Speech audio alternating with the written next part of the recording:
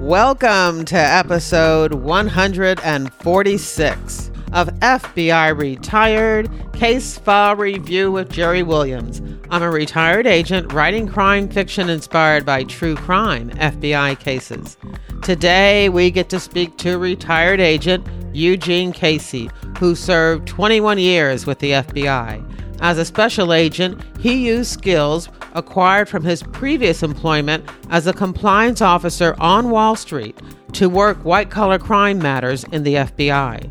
In this episode, Eugene Casey reviews Operation Utah Powder, a Colombian drug money laundering investigation that resulted in numerous international convictions and for which he received a Distinguished Service Medal from the Salt Lake City Police Department. Later in his career, Eugene Casey received an award from the Department of Justice for spearheading the Salt Lake Olympic bribery investigation.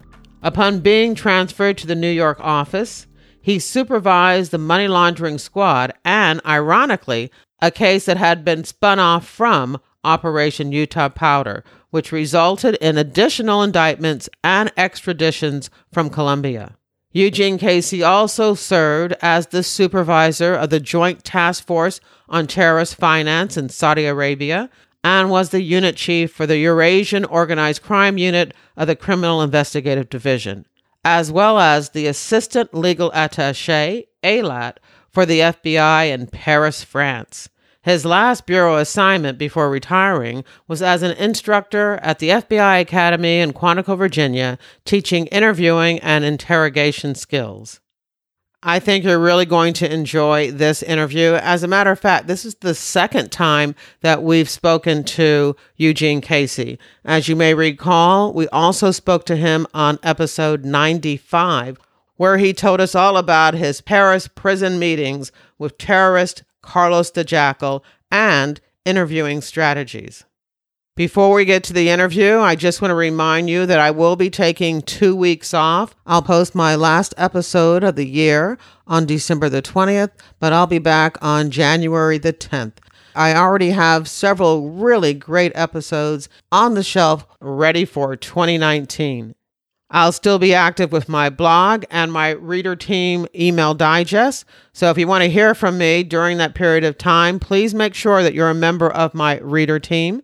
All you need to do to join my reader team is go to my website, jerrywilliams.com, and sign up there, or my Facebook page, Jerry Williams Author, or if you're listening to this on a podcast app that supports links, you can sign up on your phone. When you join my reader team, you get access to my FBI reading resource, which is a list of books about the FBI written by the very agents I've interviewed on this podcast. Right now, there's more than 45 books, crime fiction, true crime, and memoirs. And all of them would make great Christmas presents, including my books, Pay to Play and Greedy Givers. And also, when you join my reader team, you get the FBI reality checklist. 20 cliches and misconceptions about the FBI in books, TV, and movies. And don't forget to subscribe to FBI Retired on Apple Podcasts, Google Podcasts, Spotify, or your favorite podcast app, including Pandora. Now here's the show. I am excited to have back on the show Eugene Casey. Hi, Eugene. Hi, Jerry. How are you? I am doing great. I want to remind everybody that we last spoke on episode 95, and that's where you were telling us about your time as the ALAT, Assistant Legal Attaché, and the FBI's Paris office, where you had the opportunity to interview several times Carlos the Jackal. Right. Yeah, that was quite an interesting encounter. Yeah, it's been a very popular episode. As a matter of fact, I think we've talked, or I've sent you emails a number of times, people reaching out and wanting to talk to you more about that case. Yes, yeah, and there's been some renewed media interest, which is great because that case needs some additional help to get resolved, and I hope it does get resolved at some point. But it was the 40-year-old murder of an Israeli diplomat in Maryland, and I know FBI Baltimore is still working on it, and I really hope maybe with the help of some tips from the public, it gets resolved. Well, so do I. So do I. So this time we're going to talk about an equally fascinating case. And one of the reasons I'm so excited about it, you mentioned it briefly at the end of our last interview, but the reason I am really interested is that I have been watching Ozark on Netflix. Have you ever watched the show? I haven't seen it. Well, you got to watch it because it kind of sounds like they may have seen this case of yours and used it as inspiration for the TV series. It's about a financial advisor who was in Chicago who starts laundering money for a drug cartel. And at some point, his wife gets involved with the whole operation too. So wow. I think as people listen to your case review and they've seen Ozark, they're going to understand, why I'm so excited about this and also see the familiarities about the case and the TV show. So Ozark on Netflix, you got to watch it. I'll check it out. Okay, cool. So give us a little tease first about what this case involves. And then if you could, just take us from the very beginning. Okay. Well, as you said, the case involves drug money laundering involving Colombians. And I did ultimately trace it back to a cartel, but it had very, very humble beginnings. And as you know, we were both white-collar crime agents at the get-go. And I started on a white-collar crime squad in Salt Lake City, Utah. And that's where this case began. It actually started my first week on the job as a total rookie agent. I was given a complaint. Some local attorney filed a complaint on behalf of some clients. And it was given to me by my training agent. I don't know if you had a training agent back in the day, but... Oh, definitely. Yeah. Thank goodness. we don't have partners in the FBI, as you know. Some people in the public don't realize that we are individually responsible for our investigations, but we do get training agents in the beginning. So my training agent handed me this complaint, and it had the aspects of what we call an advance fee loan scheme, which I know you're familiar with, Jerry. And so my training agent gave me this complaint. It was assigned to me by my supervisor, and he gave it to me with a caveat. He said, my advice is ignore this. Don't work it. And he gave me actually what were some good reasons. He said, the subject is a foreign national, and the victims are all foreign nationals. Even though a lot of the crime took place in Utah, he said, this should be a civil matter. You don't know the details of the loan agreement. You're just going to get sucked into doing free work for some civil attorneys, and you're going to waste your time. And a prosecutor in Utah won't be interested because it will lack jury appeal because the subject and the victims are foreign nationals. So that's the caveat he gave me, his advice. I'm sort of a contrarian by nature. It doesn't sound like you followed his advice. No, I didn't. And maybe I'm just a real New Yorker. I don't know. But I didn't take his advice. I took it as a challenge, actually, and I opened the case. And I eventually started tracking down victims, interviewing victims, and there were quite a few. I documented at least 11 in detail and interviewed them or through their attorneys. And essentially, it was this guy named Tomas Martinez in Salt Lake City who had moved there from Spain, but he never gave up his citizenship. So he was a Spanish national living in Salt Lake City. He married a lady from Utah. And I don't know how much you know about the Mormon Church, but Salt Lake City is the sort of the headquarters of the Mormon Church. And they send missionaries all around the world to preach their faith. And it's kind of a growing experience and a common cultural experience for a lot of Mormons in Utah. So this one lady happened to do her Mormon mission in Spain, and she comes back married to this guy. And based on this case and other cases I worked, I sensed a pattern of, criminals from overseas getting to the United States by doing this, by marrying some unfortunately gullible young women, and getting their ticket to the United States. So that was his case. He had been a con artist already in Spain, just happened to meet this lady through church connections, and he ends up in Salt Lake City. And his fraud, his con, was your typical advance fee loan scheme, which works something like this. He targeted and ran ads in newspapers, and he's targeting small businesses who were in need of loans that they could not get from legitimate banks because they weren't creditworthy. So he would propose to these small businesses, hey, you need a $600,000 loan. He would claim that he had all these investors and he could get it approved. And he'd, walk them through all these steps. He'd have them register, incorporate in Utah, and he'd file a business plan for them. And then he'd say, okay, your loan's been approved by my investor committee. Now you just got to pay me my fee first, and then we'll process the loan. And his fee would always be about 10%. So he'd ask for like $60,000 up front. And unfortunately, a lot of these victims would do that because they were so desperate for a capital infusion for their business. They would pay him this $60,000 fee. And he had all these loan agreements and documents, and he would say there was a refundable deposit, like he would reimburse that money if the loan never came through, and et cetera, et cetera. You know how these guys work. So he would collect his $60,000, and then the victim, of course, would never get their loan. Sounds very familiar. Yeah, he would give them excuses and give them the runaround and eventually just cut off communication with them. And that was his pattern. So he did that. He first did that in Spain. And when it kind of ran its course there, he moved on to Portugal, Germany. But he mostly stayed out of the United States, even though he was doing this from Salt Lake City, Utah. So I teamed up with a Salt Lake City detective named Alan Sawaya, who's a great guy, in their financial crimes unit in Salt Lake. And he helped me work this first phase of the case. And we interviewed a bunch of victims, found them, got their story, documented it. But I had the feeling we weren't on, because Mr. Martinez had 7 children, was living in his mansion in a very nice part of Salt Lake City suburbs. And it just didn't seem right to me. And I knew I didn't have the whole scope of what he was up to. So I decided I wanted to execute a search warrant. So I gathered my probable cause to search his office, which was, believe it or not, he had an office inside his attorney's suite of offices.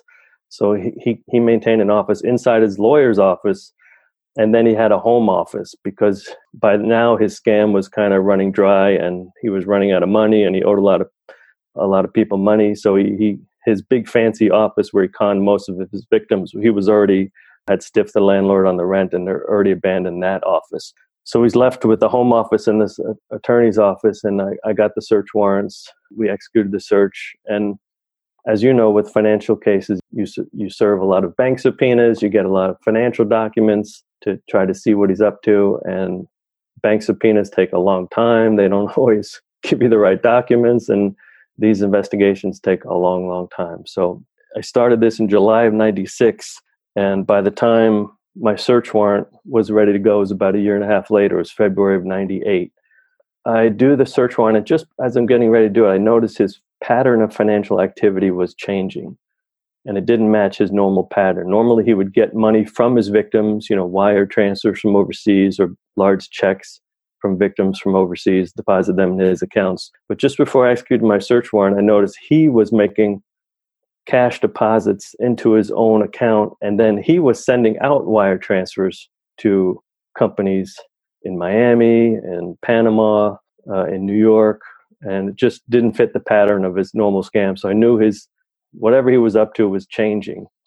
He had taken, of the 11 victims I documented, he had taken them for an average of around $60,000 each. And then the dollar value of money moving through his accounts, it was hard to tell, because what he had been doing was drug money laundering. And it just started about 6 weeks before I searched his house, which was good timing on my part. But the dollar value, it was hard to estimate then, but it was in the tens of thousands.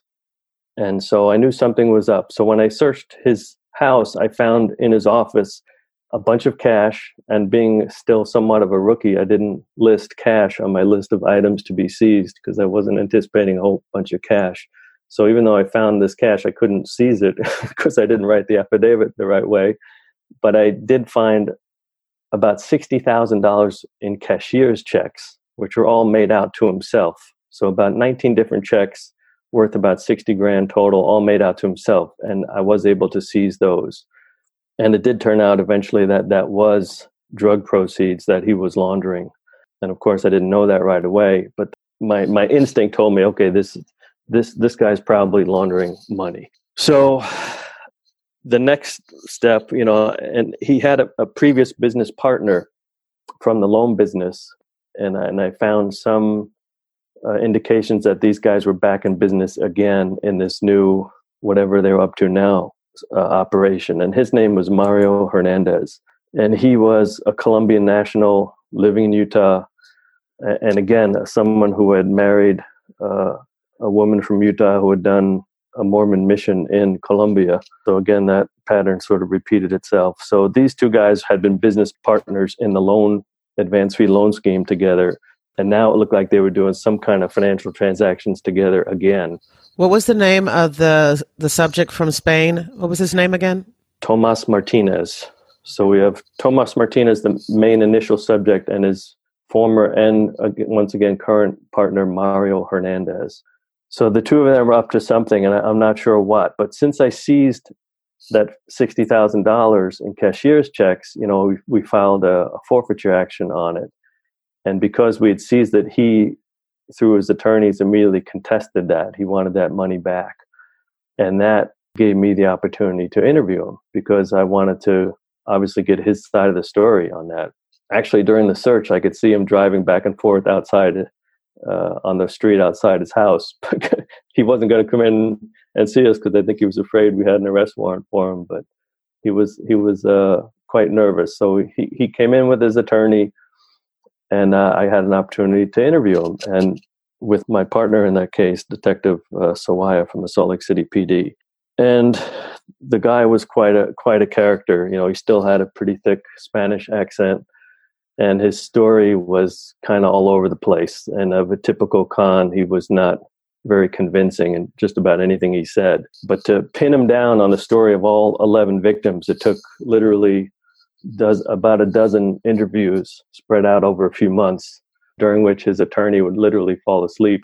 That he would give the main explanation he gave, even though I had documented loan agreements signed by him and his victims, he would say, these aren't really loans. He said, they're actually investing money with me in an agricultural project in Argentina, which made no sense at all because that's not what any of the documents said. But nor any of the victims that I interviewed said that. But and during this whole time as I'm interviewing him, I'm getting more and more financial information from subpoenas about what he's up to now. And I see the volume of the cash moving through his accounts has exponentially increased to the hundreds of thousands of dollars. And I asked him about this, and he claimed, various explanations that made no sense to explain the financial patterns he was exhibiting at that time. So I took this to my prosecutor, and I wanted to indict him for money laundering in addition to the advance fee loan scheme counts, but the prosecutor didn't think I really had enough to prove money laundering, and he was probably right. I didn't have enough. I had enough to prove what we call structuring of deposits, when you deposit smaller amounts of money to avoid reporting requirements that are mandated by the federal government. So if you, for instance, walk into a bank and you want to deposit $11,000 in cash, you have to fill out a report explaining the origin of the money. But if you do it for just under $10,000, you don't have to fill out that form. And so it's very common in drug money laundering cases to make financial deposits just under that $10,000 requirement to avoid having to fill out these forms that the government can track. We call that structuring or smurfing. And when you're dealing with cashier's checks and you buy a cashier's checks or a money order, if it's $3,000 or more, you have to show ID. So they would often go just below $3,000, do transactions in cash of just under $3,000, and again, just under $10,000. So this is what we call in the business smurfing of deposits. So I gave Mr. Martinez sort of the nickname of the Smurf while I was working on this case, because that's really what he was. He was smurfing money. And did you have at that time any proof of where that money was coming from? No, I didn't. And that's what I needed. All my instincts told me this is drug money. And he denied that. I even asked him it directly, but I had no way to prove that. I needed someone to be able to testify to that.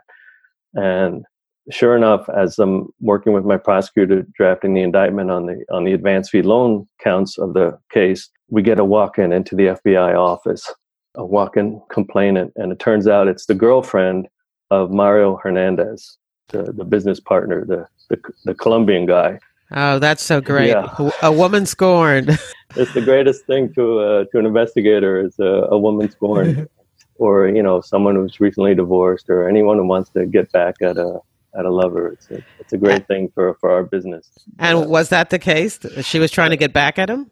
She was actually, I think she was playing a sort of a sophisticated game where she was trying to leverage giving me information with trying to milk more things from him as his girlfriend, because he had put her up. He paid for her apartment. He bought her a car. He's taken her on vacations. And meanwhile, he's still married with kids. And his wife, Janine, she knew about the relationship as well, and apparently tolerated it. And because he was pretty open about it. And they would sometimes all three of them would go on vacation together, which I thought was odd.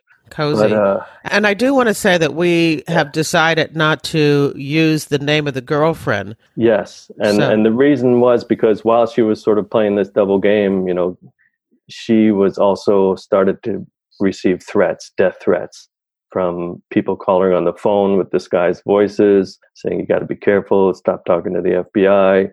And one morning, she found a headless Barbie doll on her doorstep. And a Barbie doll was sort of appropriate because she had blonde hair, so there was, she took that as a death threat. And she had an on-again, off-again relationship with Mario. So she was, one day she would be getting threats, and the next day he'd be over there taking her out to fancy restaurants and asking her what she wanted, like, do you want money? Do you want me to get divorced? Do you want to get married? He would talk to her like that. And she was kind of playing both sides of the game. And anyway, she ended up cooperating in my investigation. But once she told Mario that she had talked to the FBI, he never really trusted her again. So she wasn't really useful in getting him to admit that he was laundering drug money. But she did pick up enough while she was with him to know that that's what he was doing, even though he never really explicitly said that to her. So, for example, once they became romantically involved, he hired her to work for his little, I would call it a front company. It was a dinnerware importation company in Salt Lake. And she came aboard and she said the company didn't really do much business, but every once in a while, Mario would show up and they'd have a lot of cash to deposit into their bank accounts. So what he would actually do, believe it or not, he would drive around with a canvas duffel bag full of $500,000 in cash. And they would drive around the valleys in Utah and just smurf money into banks all day long for days on end. And so they would visit multiple banks and he would count out, actually it was Janine, his wife, who counted out the cash and labeled it and marked it and made sure it was under 10,000. And he would give it to her and she would walk into a bank and deposit that money into the whatever account he told her to put it into. How many bank accounts did he have under his control? He had at least a half a dozen. But the funny thing was, it was his partner, Tomas Martinez, the Spanish guy, who had hundreds, because he registered companies for all his victims in his advance fee loan scheme. Part of his scheme was to tell them they needed to open their business in Utah to receive the loan. So we not only incorporated all these foreign companies in Utah as pretty much shell companies because they did no business in America, and he opened bank accounts for a bunch of them. And so they used these accounts to launder drug money, which is kind of a brilliant scheme. I don't know how intentional or planned out that was, but that's what they ended up doing. So they would deposit money into those accounts as well. And so while all that was going on, I'm working on the forfeiture application, trying to get her to get me some good recordings from the girlfriend. And finally, I got enough to at least indict Tomas Martinez on the advance fee loan scheme charges. So he gets indicted and arrest day comes and I go and arrest him. And finally, after all those sessions of talking to him, he's ready to tell me, what's really going on, and admits to having, previously when I interviewed him, he told me, oh yeah, he made plenty of legitimate loans, but he just couldn't remember who they were to. So finally now, after his arrest, he admits he'd never made a loan, that all that was a scam, and that now he was indeed laundering drug money for Colombians. So now I finally had an insider who was admitting to it and willing to cooperate with me again. And could you explain his motivation for cooperating? Well, the way I explained it to him after I arrested him, and we knew each other fairly well at that point when I came to arrest him, I tried, like I did with all my cases, to treat him with a certain amount of respect, especially in front of his family when I come knocking on his door at 6 a.m. to arrest him, in front of his wife and kids. And, like I didn't handcuff him in front of them. And I treated him with respect. And when we got to the office, I let him read the indictment. And the indictment, I think it was 26 counts. It was pretty thorough. And so he knew. I told him, hey, the gig's up. we got you good. And you're looking at a lot of jail. But, there's a couple things that can help you out here. One, you tell me the truth. You tell me what's going on. You admit to what you've done. And if you do that, I can tell the judge that you cooperated with this investigation. And then you become eligible for a possible downward departure from your sentence.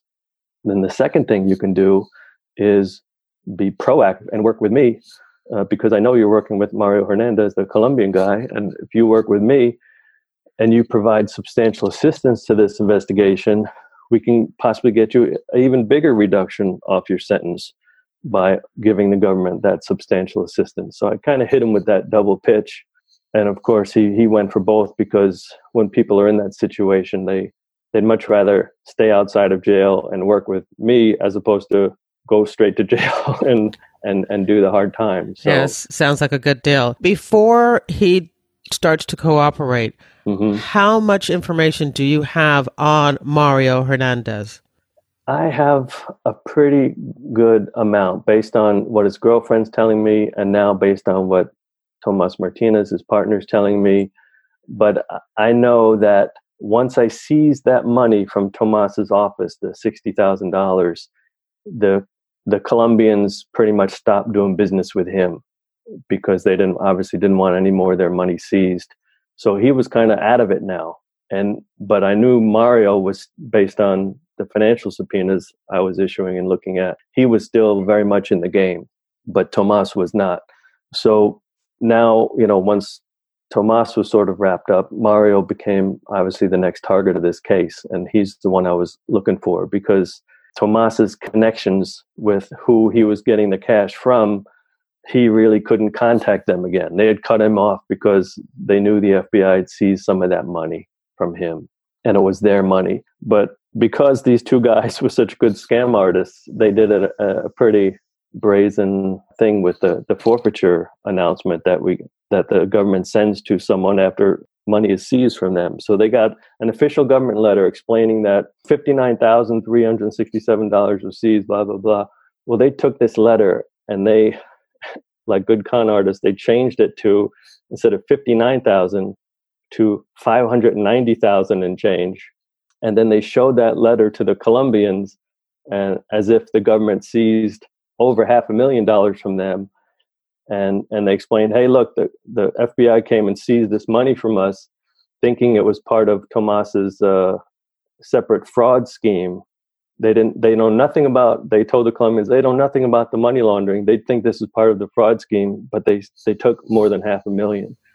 And wow. so Mario and Tomas used that letter to keep $500,000 of the drug money for themselves, because normally they only get like 7 to 10% of it, of the money they move. So they were pretty bold in ripping off the Colombians they were working with. I definitely agree with that. My goodness, what a con. Yeah. Yes. So that was quite impressive. But with Martinez's cooperation, now I'm learning about a third character in Utah who's involved in this, and his name was Jairo Venegas. And he was also from Colombia, a friend of Mario Hernandez's. They knew each other in Bogota. And this guy, Jairo Venegas, was also a church official in Bogota. He was a Mormon bishop there. And so he spends about half his time in Colombia and half his time in Salt Lake City with Mario. So according to Martinez, he's also heavily involved and is indeed the contact, the link to the Colombians. And so I get this information, and I'm really moving forward, building my case against Mario. And both the girlfriend and Mr. Martinez also tell me that Mario's wife, Janine, is heavily involved. She's sort of the accountant of the operation and heavily involved in the money laundering as well. And that they all are fully aware that the money that they're moving for the Colombians is drug money, which is important, as you know, in our business to prove intent, that they have to charge money laundering, they have to know that it's the proceeds of illegal activity. So in the middle of all that, Mario and Janine are starting to feel some of the heat, and they move to California. But I'm still, quote unquote, hot on the trail. So they moved to California. I submit another substantial prosecutive report to the U.S. Attorney's Office in Utah, get an indictment. I forget how many counts. I think it was almost 100 counts now against Mario and Janine Hernandez for money laundering and structuring deposits and stuff like that. So I do the same thing. I get an arrest warrant and a search warrant, and I show up at their new house outside of San Francisco. I'm sure they probably don't understand how the FBI works, and they're thinking, hey, we left you in Utah. Yeah, and they thought they were home free because a lot of this was taking quite a bit of time. You know, by the time I get to their house in Orinda, California, it's January of 2002 now. And you started this in 1996? Correct. Wow, correct. Okay. Yeah. So, and as you know, we don't have the luxury of working one case at a time. So I had many other cases at the same time, and including it wasn't ever called a major case, but I was doing the Olympic bribery case in Salt Lake, which took up a lot of my time. Now, that's a third case that I'm going to have you come back on to talk about. But, that's quite a story of its own. Yeah, we'll do that next year, but it sounds fascinating. Yes. In the meantime, I was transferred to the Joint Terrorism Task Force just before 9/11 because the Winter Olympics were coming to Salt Lake. But I made a deal with the bosses of the office that I wanted to keep this one drug money laundering case because I actually tried to pawn it off on the drug squad and they wouldn't take it. Because the drug squad supervisor actually told me, when I told him what I had, that I had Colombians laundering money in Utah, he just flat out didn't believe me and said, no, the only people doing drugs in Utah, it's Mexicans and it's not money. And he said, well, we don't understand money on this squad anyway. You keep it. So I kept it. And so after I got to San Francisco and arrested Mario and Janine, you know, Mario was a very smart guy. He had a master's degree. He had worked for PepsiCo in the past, and he was a pretty sophisticated businessman as opposed to Tomas Martinez. So I knew he was going to be a tough nut to crack because I'd met him once before when I seized that first $60,000 from Mr. Martinez. He pretended that was his money and it was a loan. And so I had interviewed him about that before. And I'd asked him if that was drug money back then in 98. And he said, I don't want to talk about anything except that loan without my attorney. So I knew he was going to be a tough nut to crack. He was a smart guy. So sure enough, after I arrested him, I put him in the box and he said, what about my attorney? I said, okay, we'll get your attorney. And the interrogation was over within 5 minutes. But then it came time to talk to his wife, Janine, and I sat her down and I said, hey, look, I know what's going on. I know you guys are moving drug money. And now you got to think about your kids. You need to think about your future right now. And I gave her my best spiel about the benefits of cooperating with the government. And bottom line is she cooperated and I got a written statement from her. And after about 2 hours in the room with her, when she walked out, we were in a tiny little police station in Orinda, California on a Sunday afternoon when everyone was watching the Oakland Raiders play. And so Mario saw me walk her out after 2 hours and he knew she had given it up. So now suddenly he wants to talk too. So I had to get the family plan. Yeah, I had to get permission from the prosecutor to, because he invoked his right to counsel, to make sure enough time had elapsed where he could approach me of his own free will, which I got that all signed off on. And anyway, he admitted to it as well, to laundering money for Colombians, and also signed a statement. Here's the catch. He said, I don't know how much you know, Jerry, about how drug money laundering works in the United States with drugs coming from South America. But he told me, hey, I'm due back in New York, pick up $1 million next week. And that's when I knew that was going to be my $1 million, the government's $1 million. Nice for you. Yeah, so I got him signed up. And you asked a question, how much I know about it. Remember, I'm practically an expert because I watched 2 seasons of Ozark. Right. So the way it works is guys like Mario in America do what we call money pickups. So he was what I would sort of call a pickup artist, whereas Tomas Martinez was Smurf. Mario was more the pickup artist. And the pickup artist is a guy who picks up the cash from the drug dealers, from a drug distribution network in the United States, and they pick up that money in cash, and their job is to get that back to Colombia. So or the first in the chain of that job. So he was scheduled to do a money pickup in New York that next week. So now I've got to get him out of jail, get him signed up with a cooperation agreement, and get him to New York. And he had flown to New York so many times doing this. He had rented an apartment on the Upper East Side, a pretty nice apartment in Manhattan. I get him signed up, and sure enough, I'm going to be spending the next week with him in his apartment in Manhattan, waiting for the $1 million to arrive. You know, one thing that we, because we are both so familiar with all of this, that we didn't do is kind of explain to everyone why money needs to be laundered.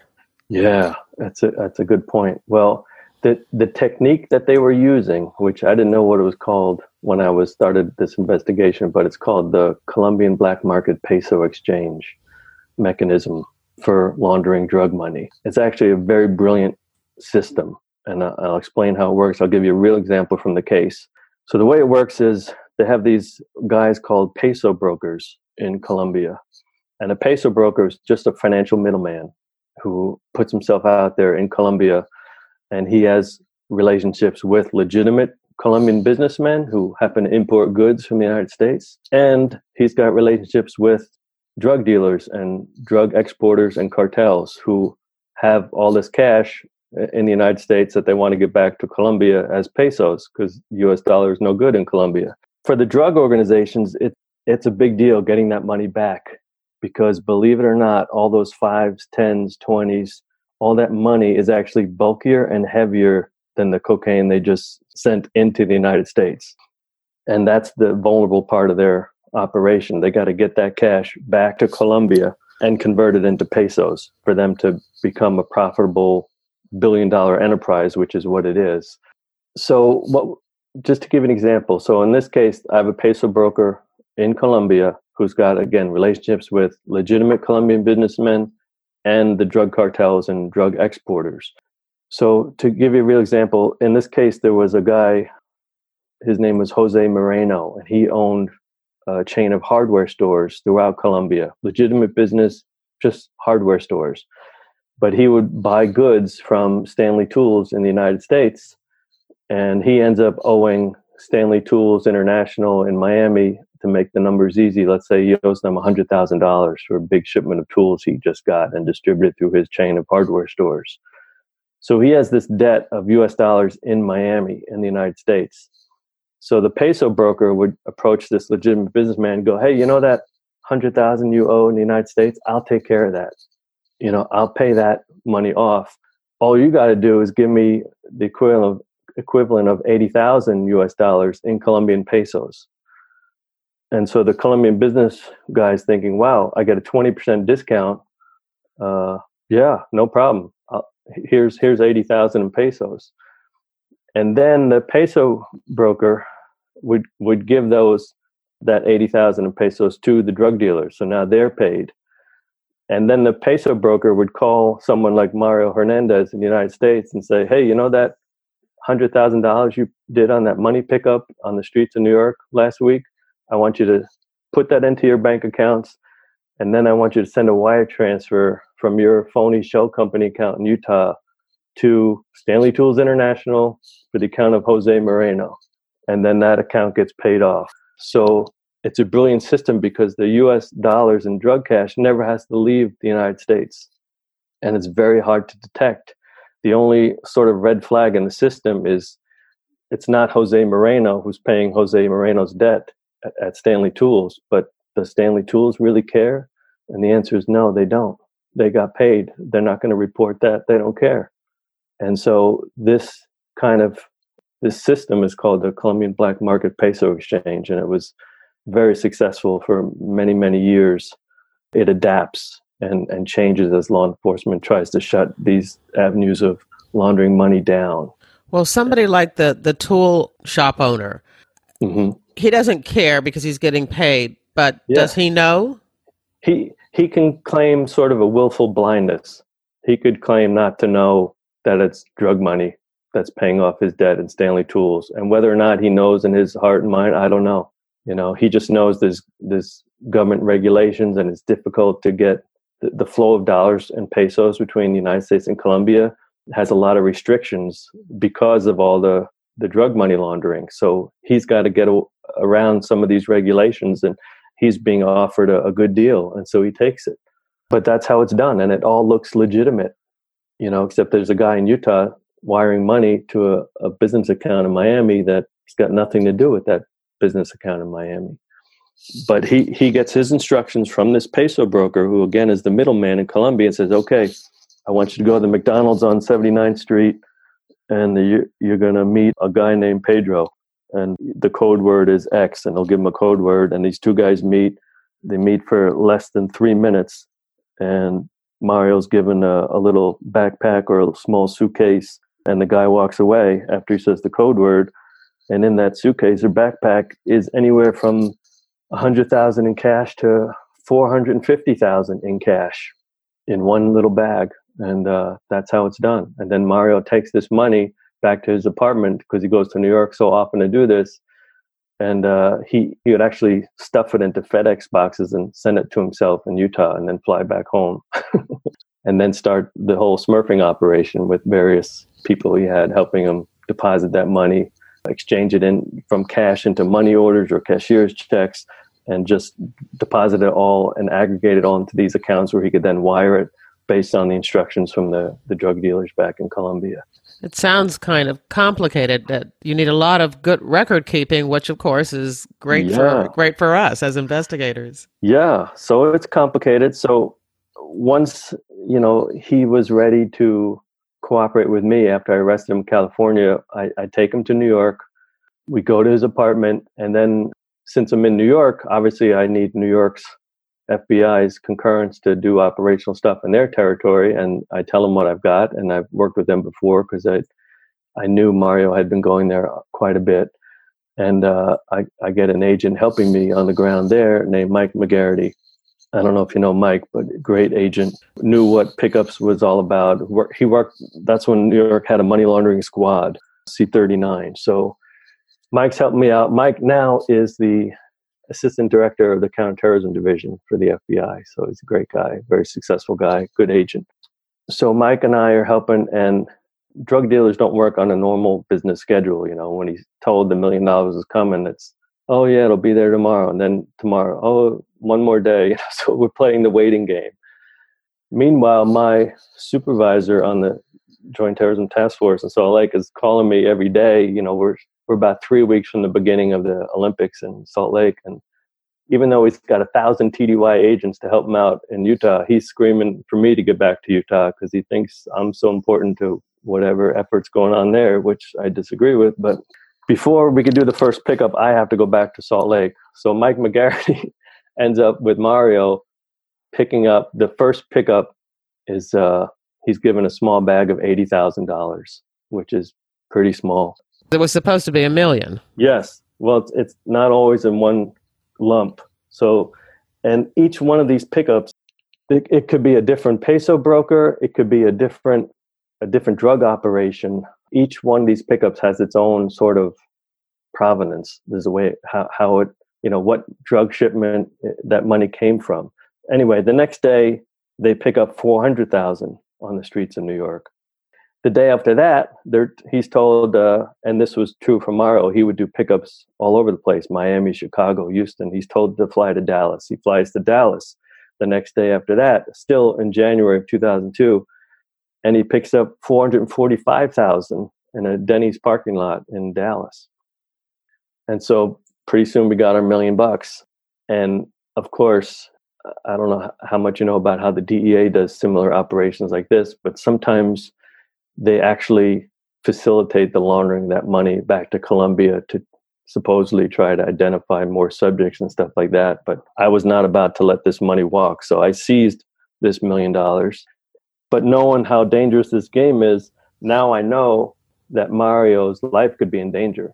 If this money doesn't show up back in Colombia where they're telling him to put it, he could be in big trouble. So I come up with a scenario to try to basically save his life and his family and get them moved out of where they are into a safer location, and a cover story.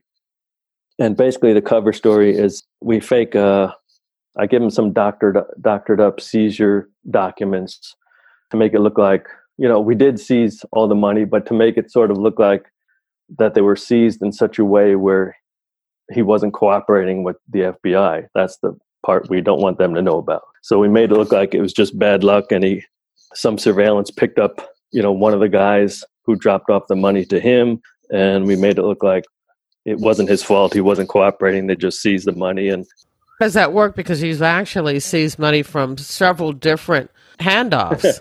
I know. So now there are a bunch of angry people in Colombia who want this money. And fortunately for me, they all use the same peso broker, a guy in Bogota, whose name I don't want to mention either. So as I'm learning all this from Mario, he tells me where Jairo is. I arrest Jairo. I also flip him and get a signed statement from Jairo Venegas, the guy who was back and forth between Salt Lake and Colombia, who was working with him, laundering the money. And he was doing a whole separate money laundering operation involving Spain and London at the same time. And he cooperated with that. So I have a whole nother spinoff going that way. And while we were in New York, that week in New York, waiting for those first pickups, I had Mario doing what we call in the FBI consensual monitoring, meaning every communication, every phone call he had with the people in Colombia, we were recording it. And we recorded over 60 conversations in that week before those pickups. So based on that evidence, we started to identify who were the people on the other side of that phone in Colombia, because that's where I wanted to go, take out the whole organization. It was a painstaking, long process of just IDing these people, because everyone was using nicknames and phones were not registered to their true names, and it was not an easy thing. But we did identify the main peso broker they were using, and because $1 million of the money he provided to Mario was seized in the United States, he had to eventually flee Colombia because his life was in danger. So he ends up going to Spain, and we eventually Mike McGarity opened the New York spinoff of this Operation Utah Powder in New York, and we indicted him in New York and had him arrested in Spain and extradited back to the States, and he cooperated with us. And then we identified who, through the help of Mario Hernandez, who now is cooperating with me, we identified who owns that first original money that I seized way back in 98, that $60,000 from Tomas Martinez's house. It actually belonged to a heroin trafficker in Bogota, and we identified him and issued a provisional arrest warrant in Colombia for him. He ends up getting arrested by the Colombians. He cooperates in Colombia through our Resolution 6 office down there, which is DEA, FBI, working narcotics in Colombia.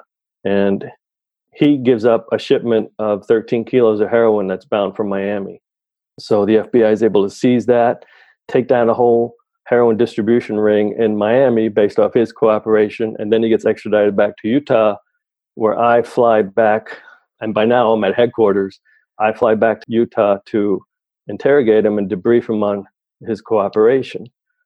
And so I finally have, the top of the chain, sort of a drug trafficker extradited back from Colombia And here I am, interviewing him. And this is 2004. So almost 8 years into it, I finally got to sort of the top of the chain, the drug trafficker extradited back into Utah, and he's now cooperating and telling me who's in his network. And of course, there are links to the AUC and the FARC, the two opposing designated terrorist groups in the fighting down in Colombia back then in the 90s and beyond. Could you tell us more about that? Because I did read something in a couple of the newspaper articles that I will make sure I have links to in the show notes about the connection with these terrorist groups. So there were multiple connections. That was the first one, but the main one was from another drug trafficker we were able to arrest in Colombia and extradite, whose name I don't want to mention because he's also cooperating now. So he gets extradited and he begins his cooperation again, like this other guy in Colombia. And while he's cooperating in Colombia prior to extradition, because that's a long legal process, he is able to allow us to seize over $7 million worth of property in Colombia based on his cooperation. And then once he arrives in the United States, he's continuing to cooperate, and we're able to seize a large cache of weapons, AK-47s, RPGs, a whole lot of weapons that were being used by one of those paramilitary groups, the AUC in Colombia. And I think that the article was mentioning, I think it was a quote from you, that the terrorist groups were involved because they were providing protection to the drug cartel? Correct, yeah. They weren't necessarily growing or processing their narcotics, but they were allowing the manufacturers of these drugs to operate in their territory that they controlled, and they would have to pay a fee, a protection money to these paramilitary groups in order to continue to operate in these sort of lawless zones of Colombia where they process the drugs. Once he provided that information, we got the weapons seized. He was in touch with he was the head of his own drug trafficking organization, or DTO as we called them. And the two guys on the ground who led Colombian law enforcement to that weapons cache were both found executed in Cali, Colombia, like about a week later. It's a rough business down there, but we definitely identified links on many sides of this to either the FARC or the AUC. And one peso broker that we indicted and also had him extradited to the United States, he actually was working for another drug trafficking organization, a guy who lived in one of Pablo Escobar's houses, or Pablo Escobar's house in Bogota. And this house was conveniently equipped with a jail cell in the basement. Anyway, there are a lot of interesting side stories, but the main thing is the Utah case grew a big spinoff in New York and Miami. And once Mario's cooperation was kind of dried up, he was sentenced and pled guilty, and he was looking at over 20 years for money laundering, but he was sentenced to about 7 years because of his cooperation. But I took all that bank information where he sent money based on the drug trafficker's instructions, and I went around the United States and seized as many of those bank accounts as I could, and we got another $320,000 we seized that were still left in some of those bank accounts. So we got some of that money back. And what about his wife, Janine? She got, I think, about 5 years time because she was pretty hardcore.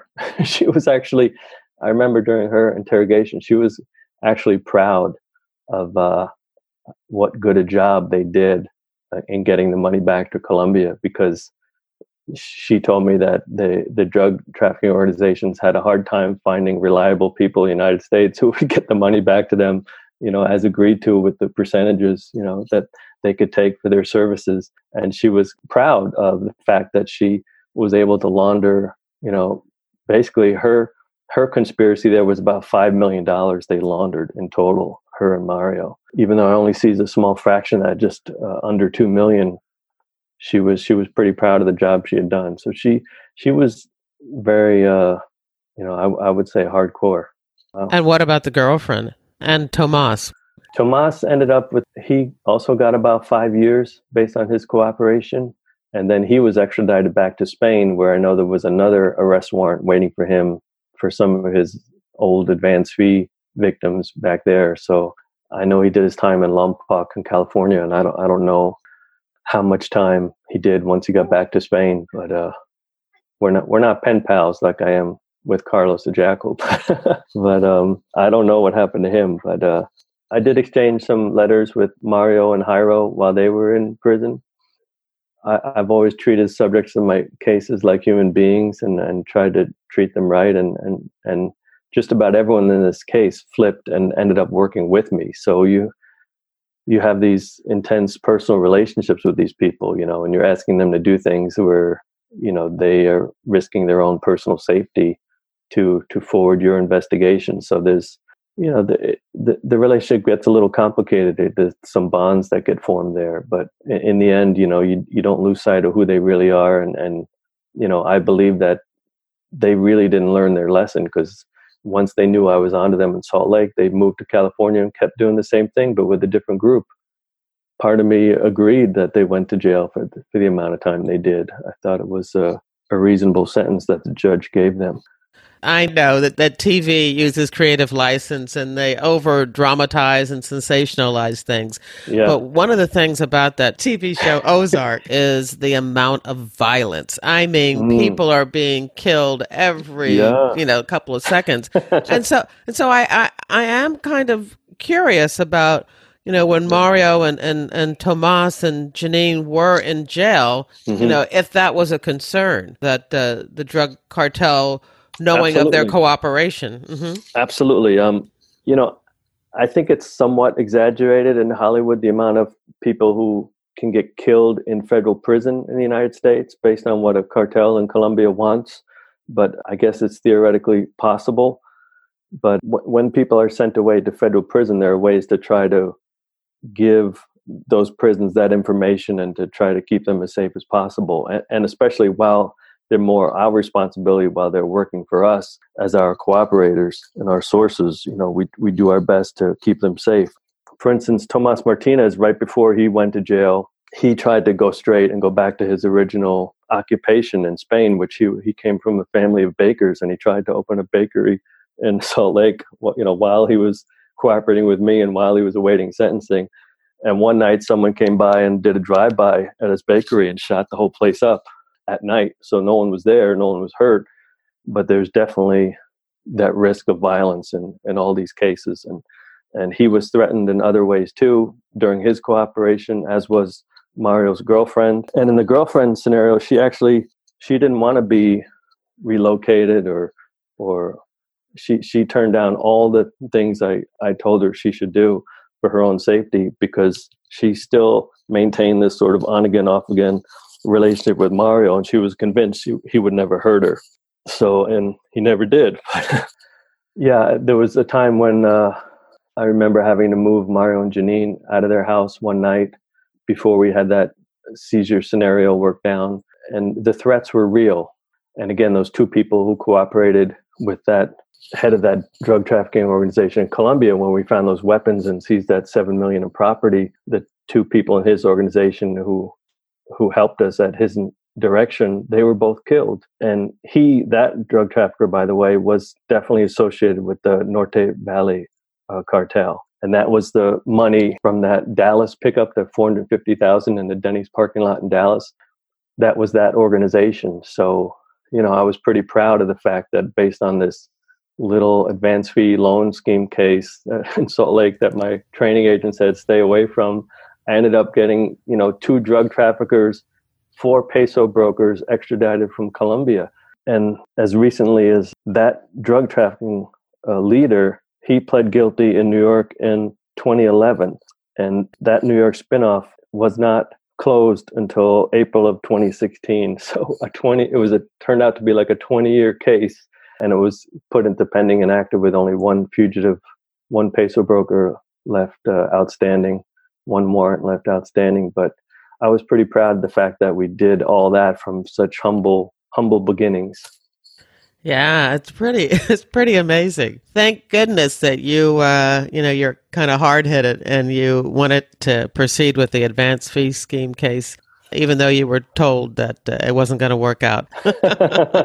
He was a great agent too. He was very inspirational to me, and I just kind of wanted to. I don't know if I wanted to prove myself, or I don't know. Maybe I'm just a contrarian, but I took it as a challenge, and I took that case as far as it would go. Because of that case, the FBI asked me to develop a money laundering presentation, and I actually used this case as a scenario to train law enforcement literally all around the world. I did it in Brazil, in El Salvador, in Egypt, in Budapest. I've taught these lessons on how to identify black market peso exchange transactions to law enforcement all around the world on behalf of the Bureau. And it was a great pleasure for me to do that, to share what I learned so other law enforcement could hopefully do it without taking as long as it took me to do it. Well, you have all the tricks now. You know all the shortcuts, so that's fantastic. And I don't know if you remember this, but you mentioned to me during our last interview that you were going to write a fiction. You were going to fictionalize this case and write a crime novel about it. Have you started on that yet? I have not. I'm actually still writing the true story of these cases of sort of my FBI career. I'm writing a book about that.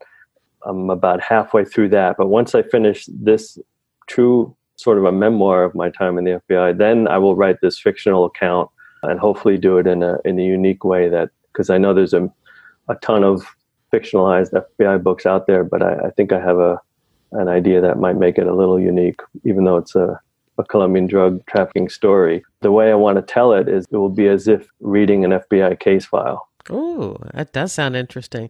All right, so don't forget, first when your memoir is done and then when the crime fiction is done, don't forget to let me know. I hope to still be here podcasting, and definitely one of my goals is to always bring to everyone stories about the FBI written by FBI agents. So yeah, I'll add you to the FBI reading resource. Thank you. And I really appreciate your podcast. It's great to hear true stories of so many other agents and some of the amazing work they've done, because, a lot of those cases never got what I think is the publicity they deserved back in the day. And to hear those stories, they're just incredible. Yours is an example of that. Oh, thank you. We're at the end, and what I always like to do, as you know from last time, is to give my guest the last word. So what would you like to say?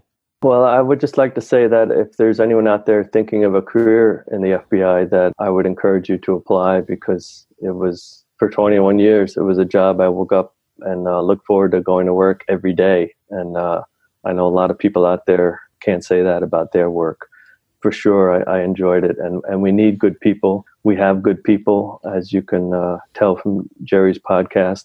There's a lot of extraordinary work being done, both domestically and overseas, as I can attest to in the FBI. And if you have any interest in that work, I would really encourage you to apply, because we don't just hire former law enforcement and former military. You can come from a wide array of backgrounds, especially now we're hiring. If you have certain language abilities or computer skills, or like I had a background in finance or accounting, we could definitely, or the FBI could definitely use you, and I would encourage you to go ahead and apply.